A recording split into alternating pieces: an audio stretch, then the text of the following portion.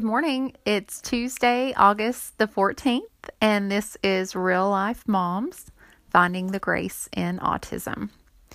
So I have taken a sabbatical, apparently, unintentionally, from my podcast. Summertime came, and I even took a break from writing, to spend time with my children. And like I said, it was almost unintentionally, but I think subconsciously I wanted to soak in every minute that I could with them. So it was a good thing. It was kind of awkward because I found myself wondering when I was going to pick back up my creative writing.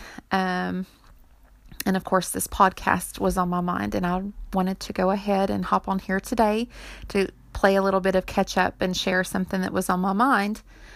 Also today, this is going to be the very first podcast that I'm going to ask my listeners, you all, to interact through the app, or however you are listening. You can go to anchor.fm and send a message, download the app and send a message through the Anchor app. So many ways that you can interact, and I'm going to ask you all to do that today. So hopefully I can stay on track. Like I said, it's just a brief thought I had on my mind. And so I was thinking about my son who has autism. He is now 5. He had a birthday in July. And we recently at our church year started over, which means the preschool and the children's department, the children move up to their new classes with new teachers.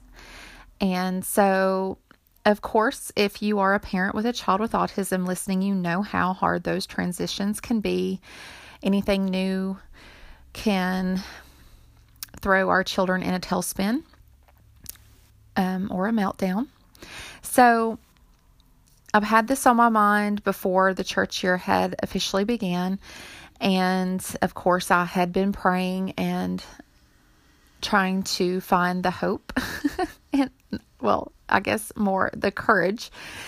I had the hope because I was hoping once we officially did the transition that it would run smoothly.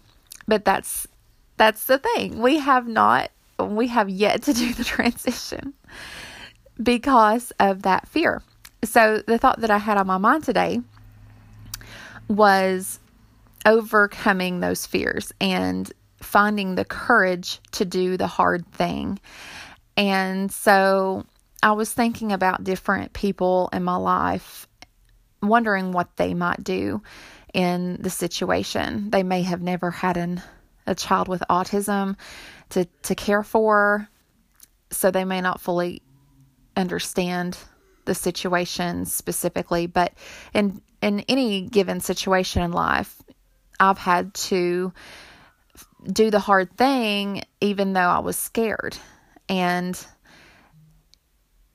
once I got past those fears and took that step, it seemed like that God was already there, and He always is, right? So when it comes to a child with autism, and once you gain experience with your own child and how they react in situations, and you know what's to be expected, I think it becomes harder to keep putting yourself in unfamiliar or new situations, only because, one, the feeling of complete isolation in that moment. And that's what I told my husband. I know from experience up to this point how my child is going to react. And so I also know that feeling and how awful that feeling is when you're in the moment. I mean, I'm talking about the second or the minutes that are going by when you're experiencing a child that isn't doing what they need to do because they are experiencing extreme anxiety or they don't understand. And that plays into my son's appearance of bad behavior. It's not bad behavior. It's simply anxiety coupled with a lack of understanding because of the comprehension level there. So that is why we have yet to make the transition to his new classroom in the preschool department, which he is going to be in the kindergarten classroom. And so thankfully he has been able to attend a classroom for the past 2, maybe 3 years with the same teachers. I know the past 2 years. And so he became very familiar with the classroom, where it was located. He knew exactly what we were doing once we walked into the church building. He's very rigid. And so when I was thinking about moving into this new classroom, the classroom itself is on a totally different side of the hallway than his old classroom. So immediately that's a red flag. Again, it's a new set of teachers, so second red flag. And based on my knowledge of how my child reacts in this situation, that's just another red flag. So I immediately was bombarded with these fears and apprehensions of wanting to even take him to attempt it. And that's where the courage comes in with special needs parenting, because it's exhausting. And when you know how that feels, when you are in those moments and you know how your child is going to react, and granted, yes, he has surprised me sometimes, and that can happen. But those moments are so few and far between, you can't bank on those. Okay, so then we say, well, I just have to have faith and trust that God's going to take care of it. And that is a very good thought. That is a very good idea. Faith is a wonderful thing, and I do have faith in Christ that he overcame death and the grave and hell. So of course he can overcome this. But is that saying for me not trying that I lack faith? I don't think that's the case. And there we go. So we can start a conversation there about that. Maybe if you have a thought on why or how I could approach this situation from a different perspective. And I know it boils down, when the rubber meets the road, just doing it. But if you're an autism parent, again, you understand.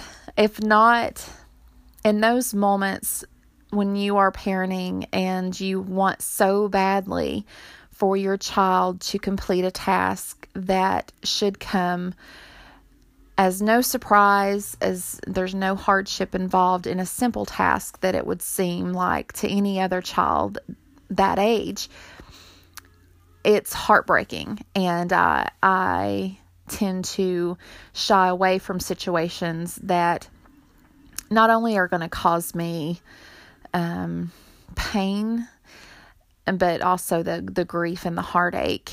And I guess pain goes along with that. So, it's just those hard moments that you have to say, okay, I'm just going to do this, and have the courage to face that pain, to face that heartache.